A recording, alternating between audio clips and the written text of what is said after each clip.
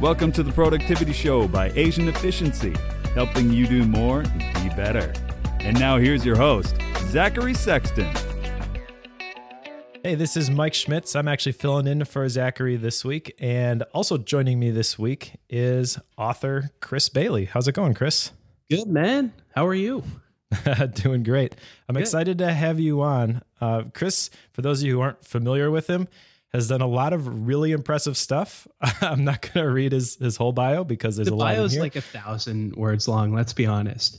Like if we did a word count, I don't know. It's a text expander snippet. So, you can make it as long as you want. You don't have to type it out each time. That's right. I'll just tease out some of the more impressive things in here to me. You were named by the TED blog behind the TED Talks, the most productive man you'd ever hope to meet, which is pretty high praise.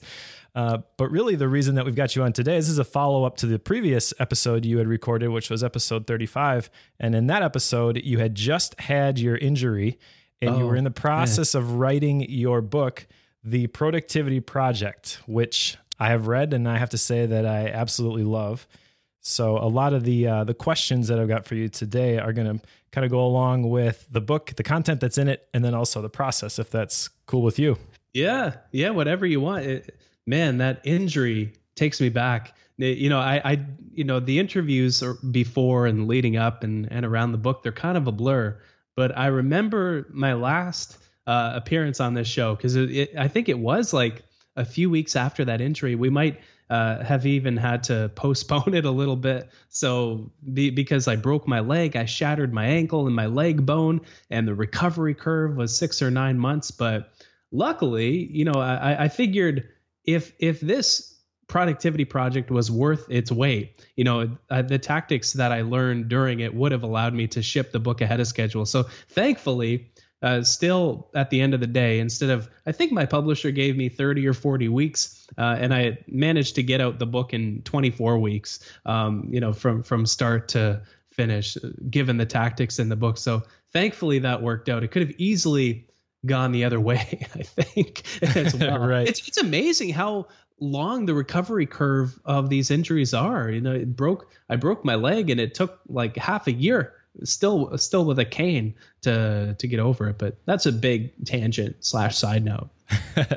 Yeah, well, you didn't just have the injury. You had the injury while you were abroad, correct? It happened in Ireland, if I remember correctly. Yeah, after a few pints of Guinness, I was walking home back to the Airbnb I was just staying at, and it was in February, the middle of February, and I took a steep fall down a cobblestone sidewalk in the Irish countryside outside of Dublin in a town called Howth. And I remember lying there, and I tried to get up, but then I put some weight on that foot and I just crumbled back to the ground. So, fast forward to being in an Irish, I think this is my first or second day on the trip too. I was ahead of schedule in writing the book. And, I took this nasty fall and wasn't sure if I was covered under insurance. I wasn't sure, it would have cost, I think, 30 or 40,000 euros just to kind of get back home and pay for the hospital bill. But luckily I was covered under my girlfriend's insurance at the time. So made it through that obstacle. But really what helped me out in that process, there's this rule of 3 that J.D. Meyer talks about. I talk about it quite a bit, where at the start of the day, you set 3 intentions for what you want to accomplish in the day ahead. And, you think, okay, by the time this day is done, what 3 things will I want to have accomplished? Taking into account how many meetings you have that day, how much focus, how much energy you'll have too. And this is really the first productivity tactic that I returned to when I was laying in that hospital bed with no energy and no focus to do anything, was at the start of the day, with that limited amount of energy, set 3 intentions to say, okay, I want to walk around the ward a little bit, not walk, but kind of hobble around the ward here a little bit with my walker. And then, kind of gained every single day a bit of energy and a bit more focus. So a few days after that, I set an intention to just answer a few emails and catch up with my assistant, and slowly starting to build off of that. So it just shows that these productivity tactics, the best ones are the ones you keep. Yeah, exactly. And that was actually one of my questions was from that injury. You already talked about the rule of 3. And for the people who aren't familiar with the book, what's great about your book is you have this broken down into short little chapters which identify specific topics or strategies in a particular area. And then you've got at the beginning of every chapter, the estimated read time. And then at the end of every chapter, an exercise to help people apply this to their lives. So the rule of 3 was one of those. And that was one of the things that I really got out of reading your book was that rule of 3. And I've applied that to my life. I absolutely love it. But from that injury, other than the rule of 3, which you just talked about, what were any lessons that you learned from that whole experience that you'd be willing to share with our listeners? Yeah, no, I'll share anything. One of the big ones was the power of gratitude. So often, and I've fallen into this trap so many more times than I can count. We have the tendency to invest in our productivity and just push ourselves just harder and harder and harder without taking a step back and patting ourselves on the back every once in a while. And in a way, wanting to become more productive implies on some level that you're not entirely satisfied with where you're at already.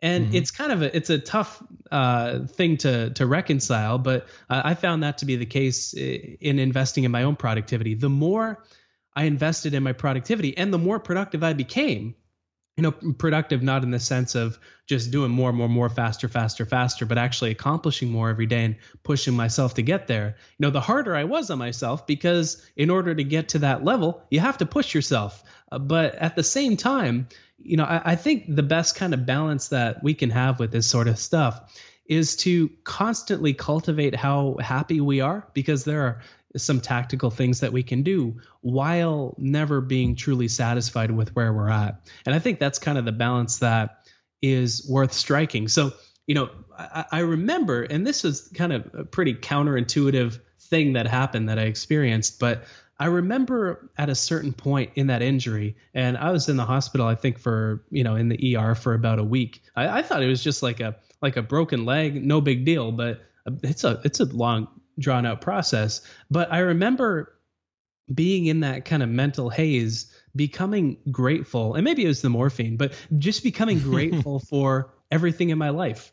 And it might sound corny, but grateful for my girlfriend because she was who I had insurance through, and grateful for the family that I had that constantly, kept in touch with me, and grateful for the people that drove me to the hospital. Because I was, not to bring things a bit too into the dark territory here, but it was the Irish countryside. And so I was laying there for a few hours shouting for help before somebody eventually heard me and came and got me and got an ambulance. And so, it was all these people, even though I was in a crappy place at the time, I still had so much to be grateful for. And, a lot of people speak as, gratefulness is the same thing as abundance. And whatever the situation we're in, if we're grateful for where we're at, we're going to be happy. And so, simple tactics to cultivate your happiness, like recalling things you're grateful for every day. Every night, as my girlfriend and I are falling asleep, we recall 3 things that we're grateful for from that day, from that week in general, in each other, whatever it might be. But the research shows that doing this trains our brain into a pattern of thinking more positively and looking out for the opportunities around us. And, doing simple things like, going out of our way to do something good for a stranger. These tactics, they seem on the surface to be almost unnecessary, but I think as we invest in our productivity, they become borderline essential because of how much happier they can make us and how they kind of shift the denominator of productivity, where it's not about pushing ourselves to past our limits, but rather being kind to ourselves as we strive to actually accomplish more. Yeah, I really like that. I really like that you brought up the gratitude thing, because one of the things that I got out of your book near the end, I believe you said that people are the reason for productivity, or maybe I restated what you said as I synthesized it in my own head.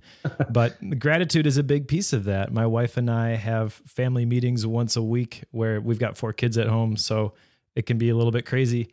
but we create that time. And that's something that we've implemented in the last several months, is that gratitude piece where we specifically say, I'm grateful to you for this specific thing. Yeah. And it totally changes the whole atmosphere and the dynamic. We could have had the worst day ever, but as soon as you start expressing gratitude, like all that stuff just melts away. It really does. It's really, really important. And this lesson became especially apparent. I did all these experiments during the productivity project, but one of them was to live in total isolation for 10 days. So cutting myself off from people, not even the people at Starbucks. I lived in the basement for an entire 10 days. And the same thing happened in that experiment. I started to become grateful for every person in my life, because people aren't they give us so much motivation to accomplish more. We're more engaged with our work when we work with people that we care about and feel a bond with. But I would argue that if we woke up in the morning and we're the only person left on the planet, it wouldn't matter how productive we were if we had nobody to share the fruits of that productivity with. And so that's the point that I try to make in the book, is that people aren't just what will make us more productive, but they're the reason that we should strive to be productive in the first place. And it's funny because we get so caught up in the idea of productivity that we don't take a step back to think about, okay, why are we doing this? And what's driving our behavior in this direction? And the more you do that, I think the more purpose you have and the more of a drive you have in actually getting more done over the course of the day too. Yeah, absolutely. I think it was Peter Drucker said, nothing is so useless as to do efficiently that which should not be done at all. Yeah. You have to have your why, which I would argue is people. Now, you mentioned the experiments, and you got a little bit into the one where you put yourself in isolation for 10 days, and you did a lot of crazy experiments like that in your book. So I wanted to ask you, you talked about that one, but was there one experiment in particular that was your favorite? Favorite in what way? Just kind of in general or in practice? Or which one you enjoyed the most? Because my follow-up question to that is, which one was the most meaningful for you? So you can kind of answer that any way or order that you want. Yeah, the one I enjoyed the most was being a total slob for a week. And so for a full week, I only showered twice this week, which was kind of disgusting, but I made sure to order takeout at least twice a day, watch several hours of TV every day. I didn't meditate. I didn't work out. I didn't do anything that would cultivate how much energy I had. Just worked on the couch, and of course, trying to be as productive as possible within these conditions. But that was probably my favorite because, so often we forget that we need to take a step back to recharge. And, that allows us to accomplish more because we only have so much physiological energy in our brains. And once that's depleted, our productivity is toast. And so this experiment, the first few days of it were pretty fun, but then it got kind of disgusting after that because I didn't want to see one more bag of Doritos, and I really wanted to work out again, and meditate, but I really couldn't. So that was probably my favorite in practice. The most meaningful one, oh man, in kind of a weird way, one that comes to mind for that, on top of the living in total isolation for 10 days, was waking up at 5:30 every morning for 3 months. And so I'm a night owl by the way I'm wired. If I sit back to chart how much energy I have naturally over the course of the day, I have the most energy late at night. I stay up. I'm like Barack Obama. I stay up to like 1, 2, 3 in the morning, just writing and researching and doing what I'm passionate about. But this experiment forced me to restructure my life around this one ritual, because there's this whole notion that the early bird gets the worm, and that earlier risers are so much more productive than the rest of us. And so I thought, okay, I'm gonna put this to the test. And I had the routine that productivity dreams are made of. I woke up at 5:30 to make a coffee, and then I worked out at 6. I went to the gym. I planned out my entire day when I was working out.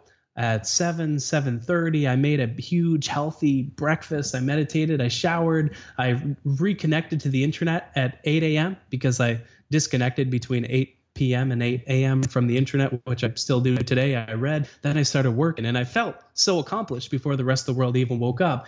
But then I realized that I absolutely hated the ritual. There was no routine that I adopted over the course of the productivity project that I hated more than that, because I had to go to sleep when my friends wanted to hang out. I had to, put my life on hold late at night. I couldn't work late into the night if I was on a roll and I had a crazy amount of energy. I had to pack it in so I could wake up and do this stupid ritual in the morning.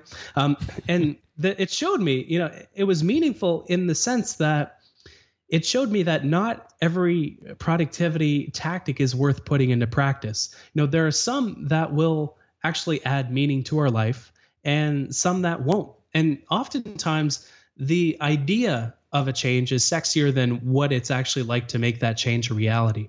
And waking up early is especially true with that idea. The idea of being an early riser and meditating and working out in the morning, it sounds and it feels so romantic, but it showed me that it's worth questioning the value of these productivity tactics, because frankly, not all of them will be worth it. In the book, I kind of filtered down all the lessons I had covered over the course of the project into the 25 that, of the hundreds actually let me accomplish more of the course of the day. But there's a book that's 600 pages long, maybe double the size, of stuff that didn't work and didn't actually progress my work and my life and how much energy and focus and time I had forward. And so, it really, in a kind of a weird way, that experiment was meaningful in that it showed me that not all productivity tactics are meaningful, that some are worth it and others aren't. I like that. So you have to kind of identify your own definition of not only productivity, but also what is working for you, and being okay to accept the fact that this particular strategy is not working for me. And in the book, you've got lots of different strategies. And I have to admit that I had that same response when I read some of these, like, well, I can see where that might be valuable for somebody, but that doesn't sound like it would really work for me. So everything in the book, though, you're saying, if I'm hearing you right, these are the ones that actually you gleaned something from, and then you've got a whole bunch of other stuff that didn't work, correct?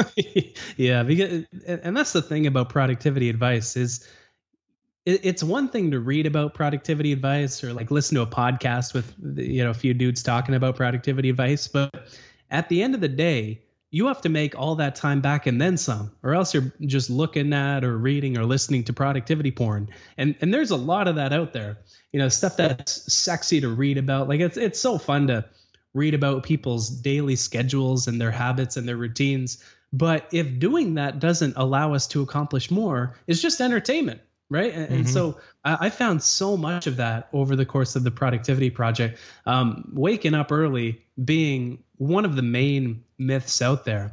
And indeed, the research backs that up and shows that there is zero difference between somebody's socioeconomic standing, somebody who wakes up early and somebody who wakes up later.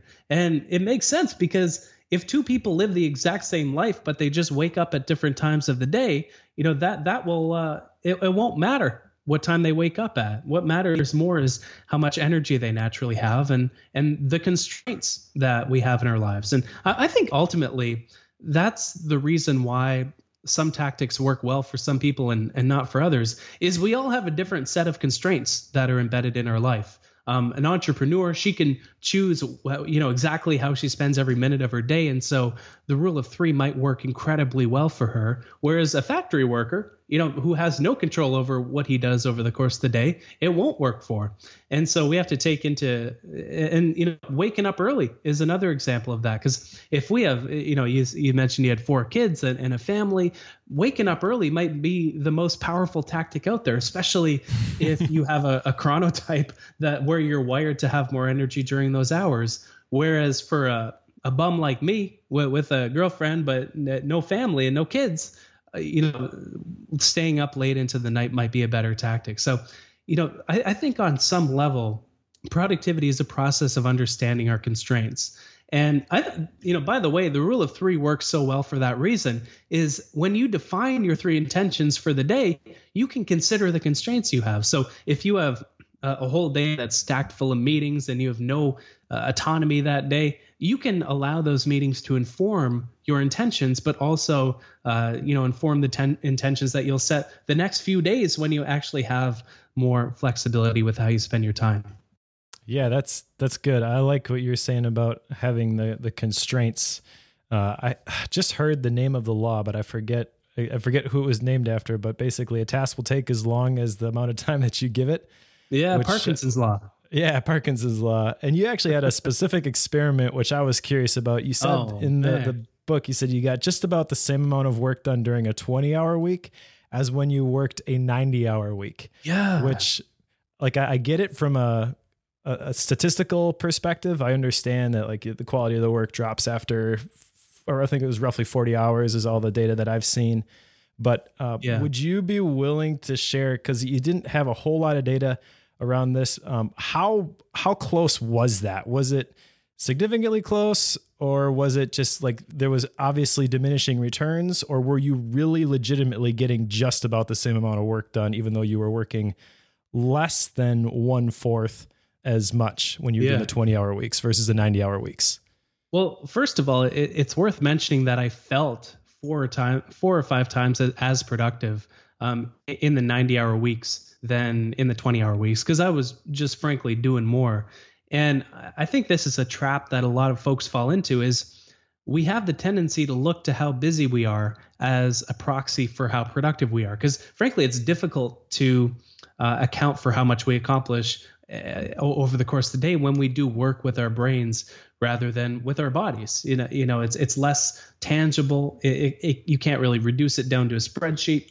But I did find that I only accomplished a bit more in the 90-hour weeks than in the 20-hour weeks. And it was partly because of Parkinson's law. That was why I was so unproductive in the 90-hour weeks, because I had maybe realistically about 40 or 50 hours worth of work to do. And I tended to do more busy work that expanded to fit how much time I had available for it. But I think at the same time, the conditions for the 20-hour weeks motivated me to accomplish an incredible amount. And so in a way, the 2 weeks kind of worked in the middle. I was unproductive in the 90-hour weeks and insanely productive in the 20-hour weeks because, for a few reasons. The first being that I had no choice but to step back to work with more intention behind what I was doing, because I didn't have the luxury of working on work that simply wasn't that important and didn't really hold enough value, because you only have 20 hours and that's only so much time to actually spend on what's meaningful and valuable. But at the same time, when you set a deadline for something, like, let's say you have a report that's due at the end of the week, and you forced yourself, instead of spending an entire day to do it, to spend maybe an hour or two this afternoon in order to get that report done. That kind of artificial deadline will force you to expend more focus and energy instead of more time on your work so that you can accomplish it. And so all these factors kind of played with one another. I was unproductive in the 90-hour weeks because my work expanded because it had the luxury of doing so. We work, by the way, fewer hours than we think we do, and the research backs this up. One study, I think Laura Vanderkam pointed me to these studies, but one study found that people who think they work 75 or more hours a week actually work 55, and people who claim to work between 60 and 64 hours a week actually work 44. So we overestimate our working hours by about 20. So those 90-hour weeks felt like 180-hour weeks. But I think it was because they meet in the middle. The 90-hour weeks because of Parkinson's law, and the 20-hour weeks because I had no choice but to focus deeper on my work and expend more energy on my work, as well as take a step back and think, okay, I only have so much time. I'm not going to waste a single ounce of it. What am I going to get done? Yeah, that makes a lot of sense. You had mentioned in the previous episode, and I know you talked about it in the book too, but I don't remember specifically how you were constantly checking in with yourself to make sure that you were still on point. Basically, just a way of seeing if your attention and focus was where it's supposed to be.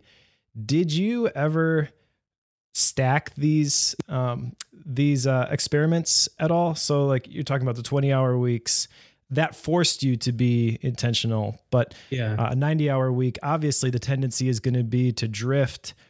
Did you experiment with applying your checking in theory as you're implementing the 90-hour weeks? Or if you haven't, I guess just how much of a difference do you think that would make? Are you able to overcome a significant amount of the just physical drain, can't do this anymore? Or is it so great that even that wouldn't really help? It depends. It's fine. The physical drain, it depends on how frequently we have to regulate our own behavior. And so the more self-control we expend over the course of the day, and this is usually because our work isn't that motivating or that engaging, the more frequently we need to take a step back to actually recharge. And so this is why people like, I presume, Elon Musk and Steve Jobs and all the greats can work late into the night and not really feel the drain. And it's because when you enjoy your work, you need to regulate your behavior less often to continue to focus on your work. And I think this was a bit of and it's so difficult to control for this, even though the productivity project was a very much controlled experiment. But I was doing for work over the course of the productivity project what a lot of people do, or what I used to do for fun. And I find this, it's a challenge today to actually take a step back from my work, because I really do enjoy it so much. But I think that's something I don't know if that really answers the question in terms of checking in, but I found that, breaks are invaluable no matter what you do. But the more you love your job and the more you're naturally driven by your job, the less you need to take a step back to actually take some breaks, because you simply don't need to recharge in those circumstances. But, ultimately, regardless of the experiment, I definitely felt burnt out in those 90-hour weeks and, more energy in the 20-hour weeks, because outside of working in the 20-hour weeks, I was cultivating how much energy I had too, by working out, by meditating, by eating well, by getting enough sleep. And so these tactics gave me even more energy to approach the experiment with, where in the 90-hour weeks, when we throw more time at our work instead of more energy and focus, we have the tendency to cut back on cultivating how much energy we have. So we over caffeinate, and then we miss out on sleep, and then that affects our willpower. So we have less control to not order a pizza or Indian food that night, and it kind of does a downward spiral when we kind of lose grip over this intentionality. But yeah, that's what I found. I don't know if that answers the question, but that was my experience in the project. Yeah, that answers the question. I guess basically what I'm getting at is you have the three different areas, and you've got a sort of Venn diagram on page 14 of the book, the time, energy, and attention. I guess really at the heart of that question was, do you see, and the way that the book is written, it seems like all of these experiments are kind of done in isolation, so you can really identify what were the contributing factors here, which makes a lot of sense. But I guess when you're looking at it big picture, people are a result of their habits. What you're able to produce, get done as you move towards your goals is a result of the habits that you've established. And those habits are going to fall into these different areas: time, energy, and attention. Yeah. Do you feel that, like, in the 90-hour weeks, in that case, you're probably not doing a great job with time? But if you are you able to compensate then by focusing a little bit more on attention or energy? And really, any tips, I guess, for people on how to balance those three? I mean, obviously in the Venn diagram, you've got productivity is the middle. Obviously we want to achieve the balance, but any practical tips as you are going through these experiments where you realize that maybe the experiment wasn't specifically measuring your attention, but you noticed that because I'm doing this experiment, that this scale is getting a little out of whack. Yeah. I never really zeroed in on one area for individual experiments. Some of them kind of fell into that, where, if I'm doing an experiment to say, one of them was to gain 15 pounds of muscle over the project, that really zeroed in on the energy quadrant. But an experiment like the 90-hour weeks, it really, if I make the argument that how productive we are every day is the confluence of how well we manage our time, our attention, and our energy. Because, this isn't just like some corny 3-step model or something like that. This is the result of me realizing when the project was done, because I guess I wasn't smart enough to realize this in the middle. And so often it's not until we step back from what we do that we see the value and we're able to connect the dots on it.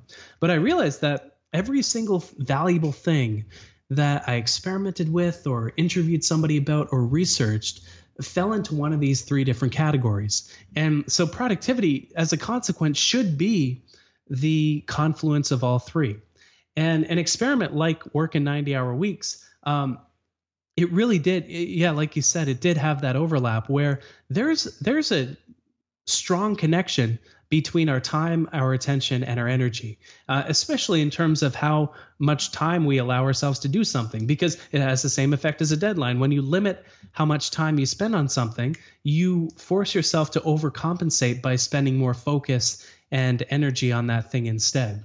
And so it really is impossible to separate all 3 of these different ingredients because they are interconnected in so many, frankly, curious ways. I thought some of these experiments, like drinking only water for a month, would only affect my energy. But then I realized that, it affects my time too, because I can't spend time with my friends, and that affects my energy as well. And I can't focus as well because caffeine helps with your focus. So they really are interconnected in some interesting ways.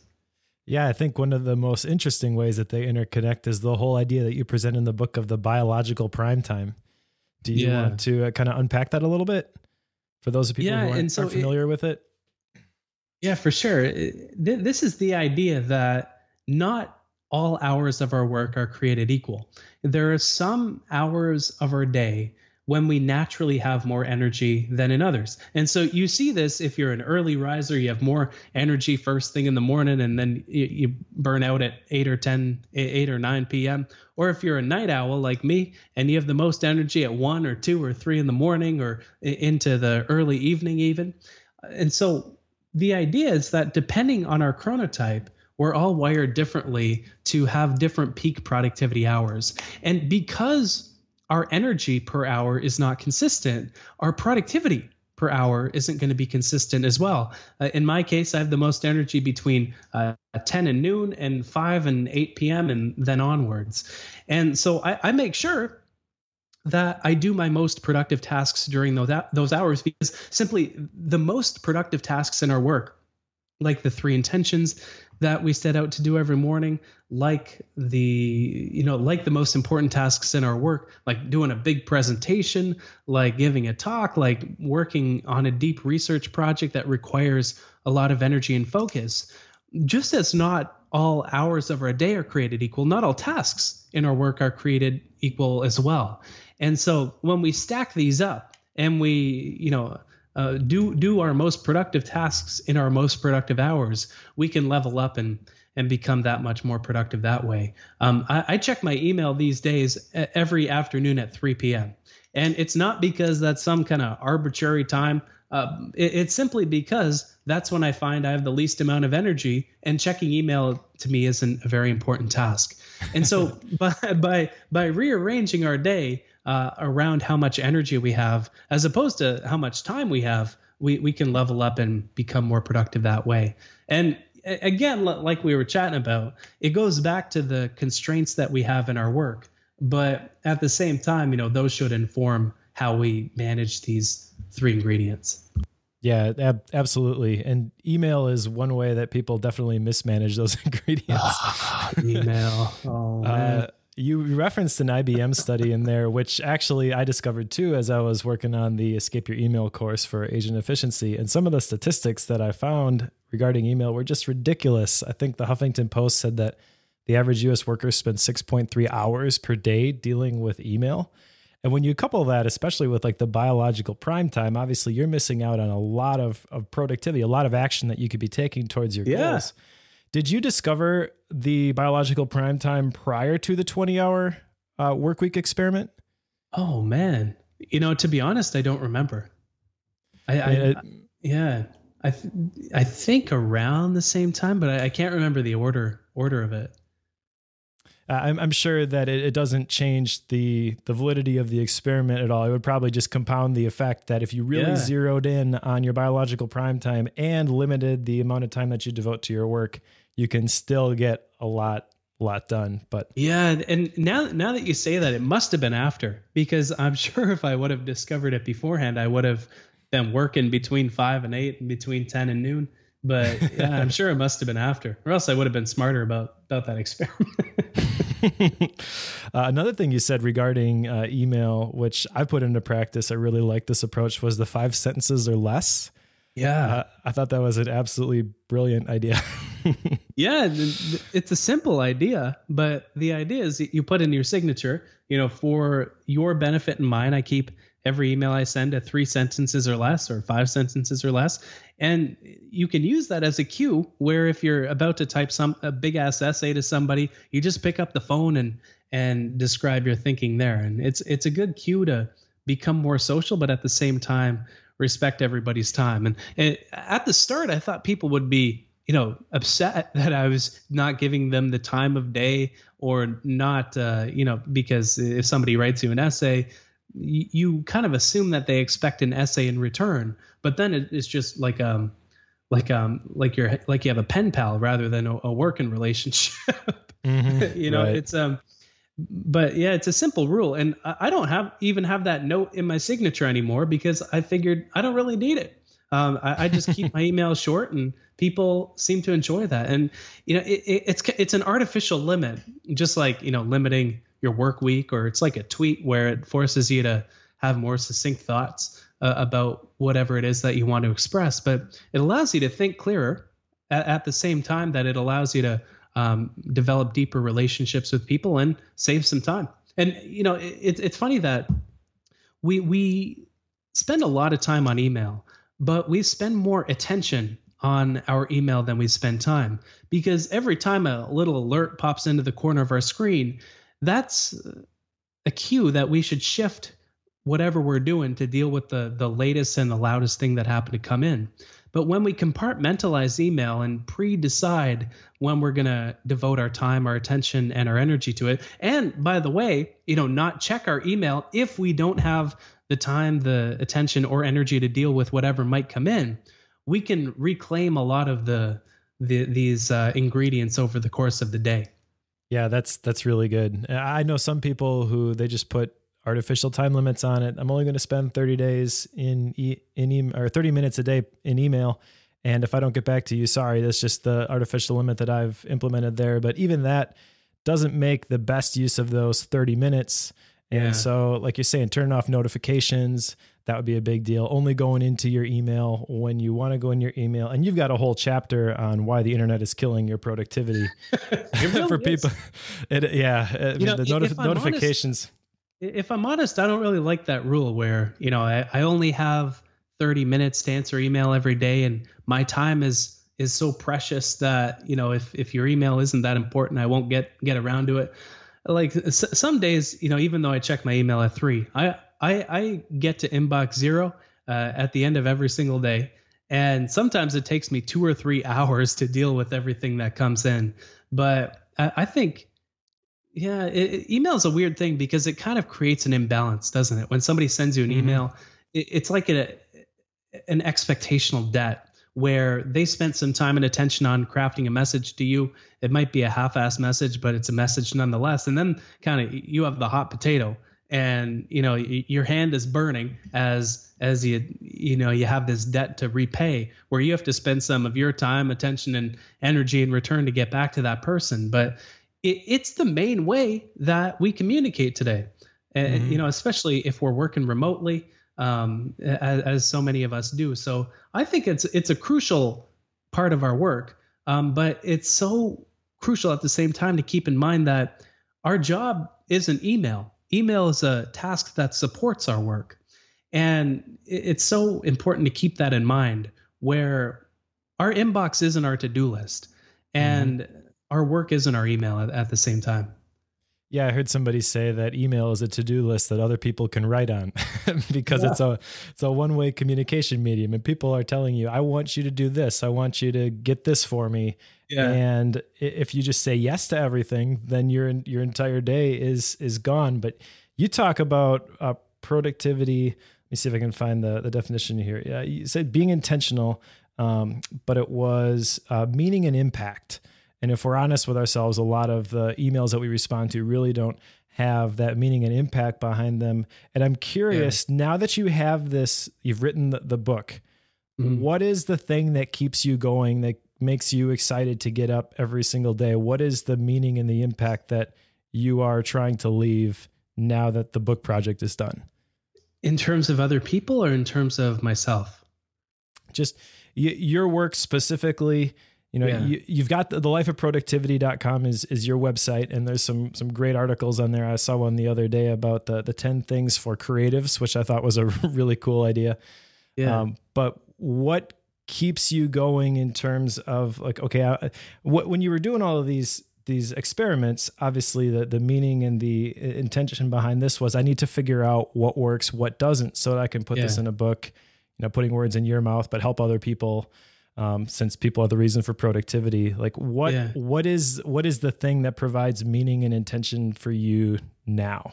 It's helping other people, because productivity is something I think everybody struggles with. But when a lot of people hear the word productivity, they kind of shut off because, for the nerdy crowd, like Asian efficiency folks and myself and we love the word productivity and we get what it means. But a lot of people, they hear the word and they think about boiling their life down to a spreadsheet and becoming a robot. And so right now I'm really on a mission to allow people to see that productivity doesn't have to be cold and corporate and all about efficiency. It can actually be about living a more meaningful life and carving out time for what's actually meaningful to us and getting our work done in less time so we can have more freedom and flexibility in terms of the lives that we lead. And if you look at the constraints across people as a whole, the average person, the biggest constraint that they have is their time. Because we only have so much time, whether it's every day, whether it's in general, and we need to make better use of that in order to live a meaningful life.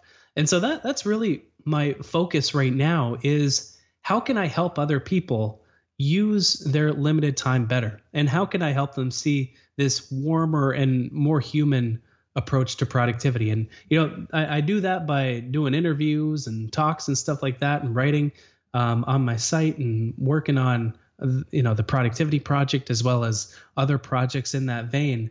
And that's really my mission right now. And on a personal level, on kind of a more selfish level, it's to keep being curious about what I'm the most interested in. Because I didn't expect that I would get to this point. Frankly, it's pretty bad. But I wake up with like a bunch of research papers that I'm dying to dig into. Those boring like academic journal articles where, people write in language that you can't really understand and try to act all smart. Now I'm one of those people. Like I read those things for fun. And I love it because you can uncover ideas that other people hadn't written about before. And frankly, a lot of the research that's coming out right now, if you kind of sip on the fire hose of all the research that's coming out on creativity and productivity and focus, it's remarkable how little of that makes its way into the public sphere. And part of it is because people who write about productivity, they don't want to sift through these, but I find it fascinating. So, with my work as a whole, it's to make people curious about these ideas and hopefully help them out if I can, because frankly, the best productivity advice out there really does allow you to live a better life, and it allows you to accomplish more. But somebody's got to do the grunt work of wading through all the BS out there, all the productivity porn, and separating that from the real needles in the haystack, the rules of three, the working around your biological prime time, the becoming more deliberate about simple things like checking your email. They all filter, all these tactics filter into that central idea, where we only have so much time. And by using our limited time better and cultivating how much focus and energy we have at the same time, we can move our work and our lives forward that much more. Yeah, I really like the way that you put that. And it resonates with me too. I mean, with Asian Efficiency, we've got our core values, which are on our website. They're the reason, honestly, that I'm at the company. The first one is glow green, become the best version of yourself, so that number 2, pull others up. It's all about helping people reach their full potential. And our definition of productivity is consistently taking action on your goals. Same sort of idea of a lot of what you talk about in the book. Now, the way to do that obviously is these little micro adjustments, these habits. We call it Kaizen. Improvements. Yeah. Yep, incremental improvements. Exactly. So I'm curious if you would you walk us through your daily routine? Oh yeah, for sure. Okay. So I'm a bit of a late riser relative to most people. I get up at about 8 in the morning. I get up, I eat breakfast. That usually consists of a couple tablespoons of chia seeds mixed with water, along with a huge chicken Caesar salad. I work out, I shower, I play the piano if it's not a workout day. If I'm doing something that requires a good amount of creativity, I do that the first thing in the morning, such as writing, such as brainstorming, because first thing in the morning, our brain is a lot less inhibited than it is in other parts of the day. As a general rule, we're the most productive when we have the most energy, and we're the most creative when we have the least amount of energy. But that's from kind of 8 to 10.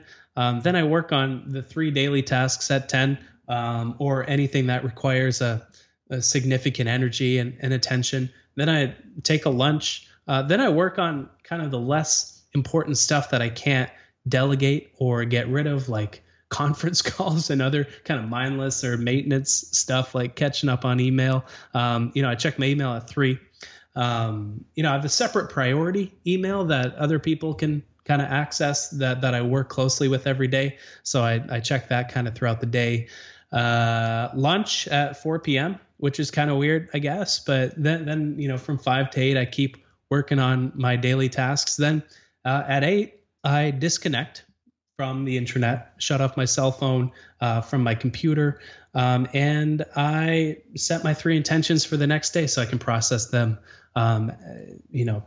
overnight and throughout the evening, and in the morning a little bit. And then personal time from about 9 to midnight. And, my daily schedule changes quite a bit, and it's different every single time I check in on it. But this is kind of the one that allows me to work around how much energy I have, to consider the daily constraints that I have, to spend as little time as I possibly can on things like email and other less important things.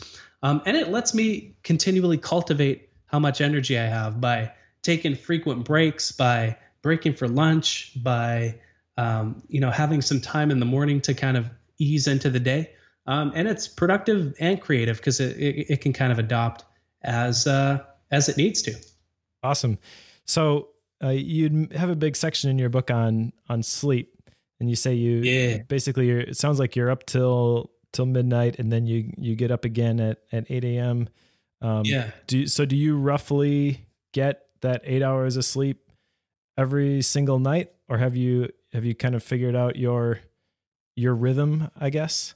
And what does that look like? 7.5. Yeah, it's 7.5 or 8 hours. But, disconnecting every evening helps more than anything, because, not only the whole blue light thing that keeps you up, but also it allows your mind to kind of rev down a little bit and unfocus on the day and kind of ease out of the day and into the next one. And so that's what I like to do. I like to go to bed around midnight, and this isn't like a fixed schedule. Sometimes I go to bed at 11, wake up at 7. Sometimes I go to bed at 2 or 3 in the morning, and I wake up 8 hours after that if I'm, insanely productive or into an idea late into the night. So you adjust as you go on. But sleep, it's kind of a boring tactic to talk about, isn't it? Because it's such common sense advice, and every person on the planet has felt the negative impact that a sleep deficit has on us. We have less energy, we can't focus, it affects our mental performance in every measurable way when we don't have enough sleep. But I see it as a way that we can exchange our time for energy. And the exchange rate is pretty good, up to 7.5 or 8 hours. And most of us need that much sleep. And so I don't really compromise on that because it's such a crucial tactic. If I don't get enough sleep, and I got this pseudo-scientific rule. There's no science behind this whatsoever. I should forewarn you, but I talk about it in the book that for every hour of sleep we miss out on, we lose at least an hour of productivity the next day. And for some of us, it'll be way more productivity that we'll lose. Some it might be a bit less. Who knows? Actually, I think I messed up the rule. For every hour of sleep we miss out on, we lose 2 hours of productivity the next day. That sounds more accurate. Yeah. A 1 for 1, it'd be like, no big deal. I'll get less sleep. But I think it's a good kind of pseudoscientific rule to follow, where sleep is so essential because it affects our mental performance in basically every single way. Awesome. Well, I know we've been going for a while here. I want to respect your time, but I will just encourage everybody to go pick up Chris's book, The Productivity Project. It is a great book. I benefited a lot from it. And even if you don't do all of the experiments, some of those I think are going to speak more to your situation than others maybe, but there's definitely takeaways from every single one of them. So thank you for your time today, Chris. Thank you for putting in the time. Thank you for doing all the dirty work for us. Oh, you bet. Figuring all this stuff out so we can just read it and apply it. As a new rule, I'm going to keep every interview I have to 5 sentences or less, I think. Do you think that'll work? Maybe, but maybe you should do an experiment with that and let us know how it turns out. I don't have so much time. No, I'm just kidding. No, thanks so much for having me. And I'm happy you like the book too. Absolutely. Is there anywhere else that you would want to send people to connect with you? I'm on Twitter. Do you do Twitter? I am on Twitter. And that was another question I had, was the story behind the Wiggle Chicken. Yeah, my Twitter ID is @WiggleChicken. I think, and this is kind of an embarrassing story to tell, and I didn't foresee myself becoming a productivity expert and having this same Twitter handle, which is @WiggleChicken. But I think it was back in high school, way long ago, is one of the names of one of my Neopets. Did you ever play Neopets? No, but I get the struggle with picking a Twitter name that you don't really like and being stuck with it, because I'm @Bobblehead Joe. Oh man. So. And now I got that little check mark on my Twitter profile, and I can't change my Twitter handle because I'll lose the check mark. So it's this big first world predicament that I'm in, right. And nobody at all should feel sorry for me because they just shouldn't. That's my personal Twitter. My productivity Twitter is @ALO Productivity, and this site is alifeofproductivity.com, and that's where I post once a week now. But the book is The Productivity Project, and it's available everywhere. Awesome. Well, we'll put a link to the book, the blog, @WiggleChicken, and everything else in the show notes. So if you want to go check that out, you can just check out the show notes, and there'll be links to everything. But thanks again, Chris, for joining us, and we'll talk to you all next week. Thanks for having me.